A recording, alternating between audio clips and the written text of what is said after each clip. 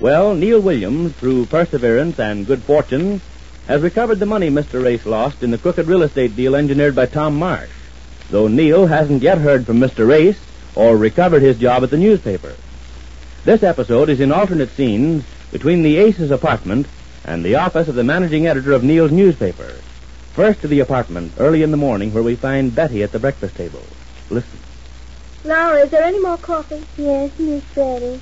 But, land of goodness, ain't it about time you was getting started for work? Miss Marge left a long time ago. Oh, I'm not going to work today, Laura. Well, knock me down. Didn't I tell you I'd lost my job? Oh, trip me up. Take this here procession off. Goodness, I heard you knew that Mr. Peabody fired me after he found out I was a friend of Neal's. It's about all he could do, after Neal proved that Mr. Peabody and Mr. Marsh were working together on that crooked real estate deal. Gee, that's too bad that happened, ain't it? Too bad. Why, I think it's very lucky.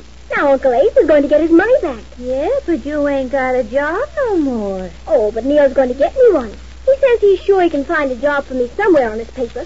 That is, after they give him his job back. He ain't got it back yet, though, has he? No, but he certainly will as soon as he takes in that dictaphone record and proves he was right about Mr. Marsh being crooked and that... Oh, there's the door. I wonder who it could be at this time in the morning. It's probably the milkman. I'll get it. If you don't mind, Miss Betty, I'll answer. We got the nicest milkman now. Oh, Drew. What's the matter, Laura? Did I disappoint you? I thought you was the milk. What? Hello, Betty. Is Marge here? No, she just left. What in the world brought you around at this time in the morning? Oh, just on my way down the paper. I thought I'd pick Marge up. I'm going to see Evans this morning and let him hear that dictaphone record you made. Oh, fine. Have you got it with you, Neal? Right here in my overcoat pocket. Say, I got something else here I want you to hear. I got a letter from Ace. Oh, Neal, what did he say? Let me see it. I'll just hold everything. I got it right there.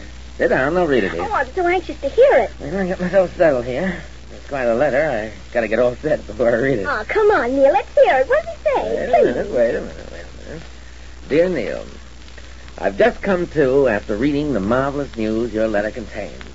And for fear of suffering a relapse, I won't linger too long on my gratitude, my astonishment, or my delight. I can only say that if I'm dreaming, I'm going to kill the guy who wakes me up.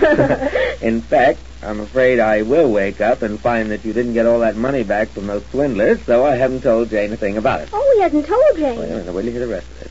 And not having told Jane, here's the plan I thought up. I'm going to surprise her. That is, if you can spare me a few more days of your time. I hate to impose after all you've done. Nothing. But here's the plot. I would like to buy back the home we had to give up, move back all the furniture, and reestablish it just as it was when we had to move out, and then I'll bring Jane home to the surprise of her life. What a surprise. Let's do it, Neal. Wait a minute, Betty. Here's more. I'll figure up some way to get Jane there on a pretext of some sort. And, of course, we'd want you and Marge and Betty and Cokie on hand to share in our happiness. Also, to help catch Jane when she swoons. Can't you just hear Jane saying you can knock me down with a feather? Oh, won't she be happy? What else does he say, Neal? Nothing much, just a few lines. Let me see it. No, it's nothing. It's just a... Let me see that. Nothing. Where is Why it? do you... Don't. Oh, yes. Neal, I think you know me well enough to realize how I feel toward you for all you've done to bring this about. It's friendship such as yours that reestablishes a man's faith in his fellow man. And I don't have to tell you that my faith had sunk pretty deep into the marsh of doubt, if you'll pardon the pun. Betty, you have to read that. I'm afraid I'm going to cry. How about it, Neal? Do you think we can buy the place back without any trouble? Sure, it's been standing empty ever since Jane and Ace moved out. The people that have been holding it will be glad to sell it back. And we'll have to get the furniture moved in and the house cleaned up. Oh, what a job we'll have on our hands. Say, speaking of jobs, I better get down to the post and let Evans hear this dictaphone record and get my job back. Gee, I better get going. Goodbye, Betty, and listen, maybe you better start Laura packing things. You'll probably be moving tomorrow. All right, Neal. I'll help you get things ready. Mr. Evans speaking. Williams, what's he want? All right, I'll give him a couple of minutes. Send him in. Morning, Mr. Evans. Nothing doing, Williams. I haven't changed my mind. I'm not giving you your job back, and that's final. Now, just wait a minute, Mr. Evans. I didn't come to ask for my job back. No? No, in fact, I came here to show you something that'll make you offer me my job back without asking. Hey, what is this, a gag? Look, Mr. Evans, you fired me because I persisted in working on this Tom Marsh case in spite of your order. Well, what about it? Well, I've got the final, conclusive evidence on him now. His own voice admitting he's a crook. His own voice? Right. Shortly after you hired me, a guy named Peabody that works with Marsh called up and asked me to come over to his office. Yeah? When I got there, I found Marsh there, too. Now, just like I supposed, they'd been tipped off I was trying to get the dope on them, and they wanted to buy me off. What for? Keep it out of the paper, of course. But you'd been fired. You weren't working for the paper. Yeah, but they didn't know that then. So I played along with them, you get it? Marsh admitted he'd been mixed up in that Railroad Avenue deal and came right out cold and said it was worth dough to him to keep it out of print. But you'd been fired. You weren't working for the paper. Yeah, but they didn't know that then. So I played along with him, you get it? Marsh admitted he'd been mixed up in that Railroad Avenue deal and came right out cold and said it was worth dough to him to keep it out of print. So he forked over a check, which I'm turning over to my friend Ace. And he didn't find out until later that the dictaphone by Peabody's desk had been running all through our conversation. A dictaphone? Sure, one of those machines they use for dictating letters. Everything Marsh and Peabody had said was right there on the record. Their own voices. Absolutely incontrovertible evidence that they're both crooks. And you've got that record? I have. All right. There's a dictaphone out here in the outer office. Let's put it on and hear it. Just a minute, Mr. Evans. Just a minute. Before we play the record, how about my job? Huh? If I've got the conclusive dope on Marsh, do I start working for the Post again? Absolutely, Williams. If you can prove to me that Marsh is a crook, you'll not only get your job back, but you'll get a $10 raise. How's that strike you? A $15 raise would strike me better. Okay. 15. Well, Now, where's that record? I got it right here in my overcoat pocket. What's the matter? It's not here. Look in the other pocket. No, it's gone. Now, look here, Williams. What is this? Have you been pulling a gag on I me? had it, Mr. Evans, when I left home this morning.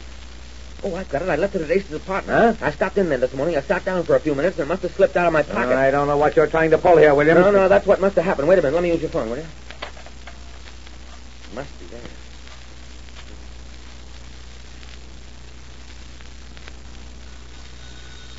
Will you see who that is, Laura? I'm busy packing my things. Yes, ma'am, Miss Betty.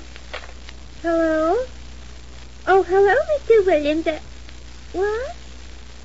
Well, just a minute, I'll see. Who is it, Laura? Mr. Williams, I'm going to look on the Davenport for him. Yo, what? He said he left something here he thinks on the Davenport. Oh, yeah, this must be it, this book. Look, he didn't have a book when he came here this morning. I'll hold it up to the phone for him. Is this it, Mr. Williams? Yeah, Laura, let me have that phone. Hello, Neal. The what? The dictaphone record? Oh, Neal, I know you had it. Wait, I'll see. Just hold the line here.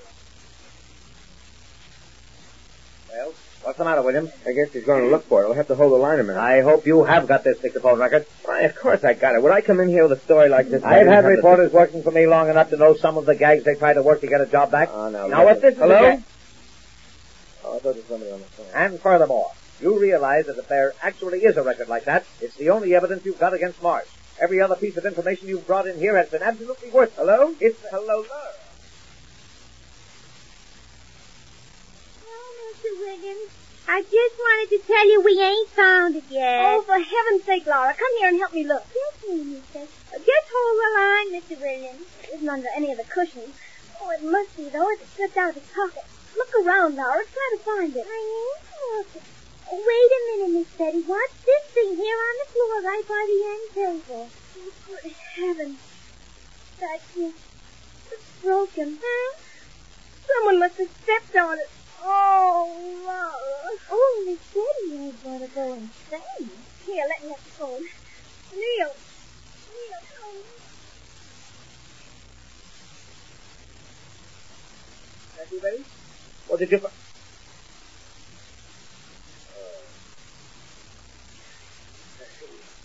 All right, buddy. There's nothing more you can do, I guess. Bye. Well, Williams, It's gone. Busted. what do you mean? The record. Must have slipped out of my overcoat, all right, but it fell on the floor. Somebody stepped on it, and it's broken into 1,000 pieces. Yeah, that's too bad, Williams. I guess that means I haven't got the dope on Marsh after all. Yes, and what's more, you haven't got a job. Yeah, but what... This is my busy morning, Williams. Goodbye. But, Mr. Evans... Now listen, Williams. I don't want to take any more time talking about this. You haven't got a shred of evidence against Marsh, and you... Oh, wait a minute. That's my phone. Hello. Evans speaking. What? Oh, well, Well, yes, I'd like to talk to you about it if you can drop over. Yeah? Okay, 3 o'clock. Right. Williams. Maybe you were right about Marsh after all. You mean you're going to believe my story? That was Tom Marsh on the phone. He said one of our reporters tricked him into saying something he wants to retract, and he wants to talk to me about it. He's coming over here, and something tells me he's going to try to buy me off. You mean? But he's not going to do it, Williams, because when he comes to be here for a whistle, and so will a dictaphone. That's it. And, by the way, Williams, did I say I was going to give you a $15 raise? Well, I'm going to take that back. It's going to be $25. And you're going to handle the Tom Marsh investment. Well, it appears that Neal has received a surprise as pleasant as the one Jane's going to get when she returns and finds her former home refurnished. But we'll learn more of that when next we meet the Easy Aces.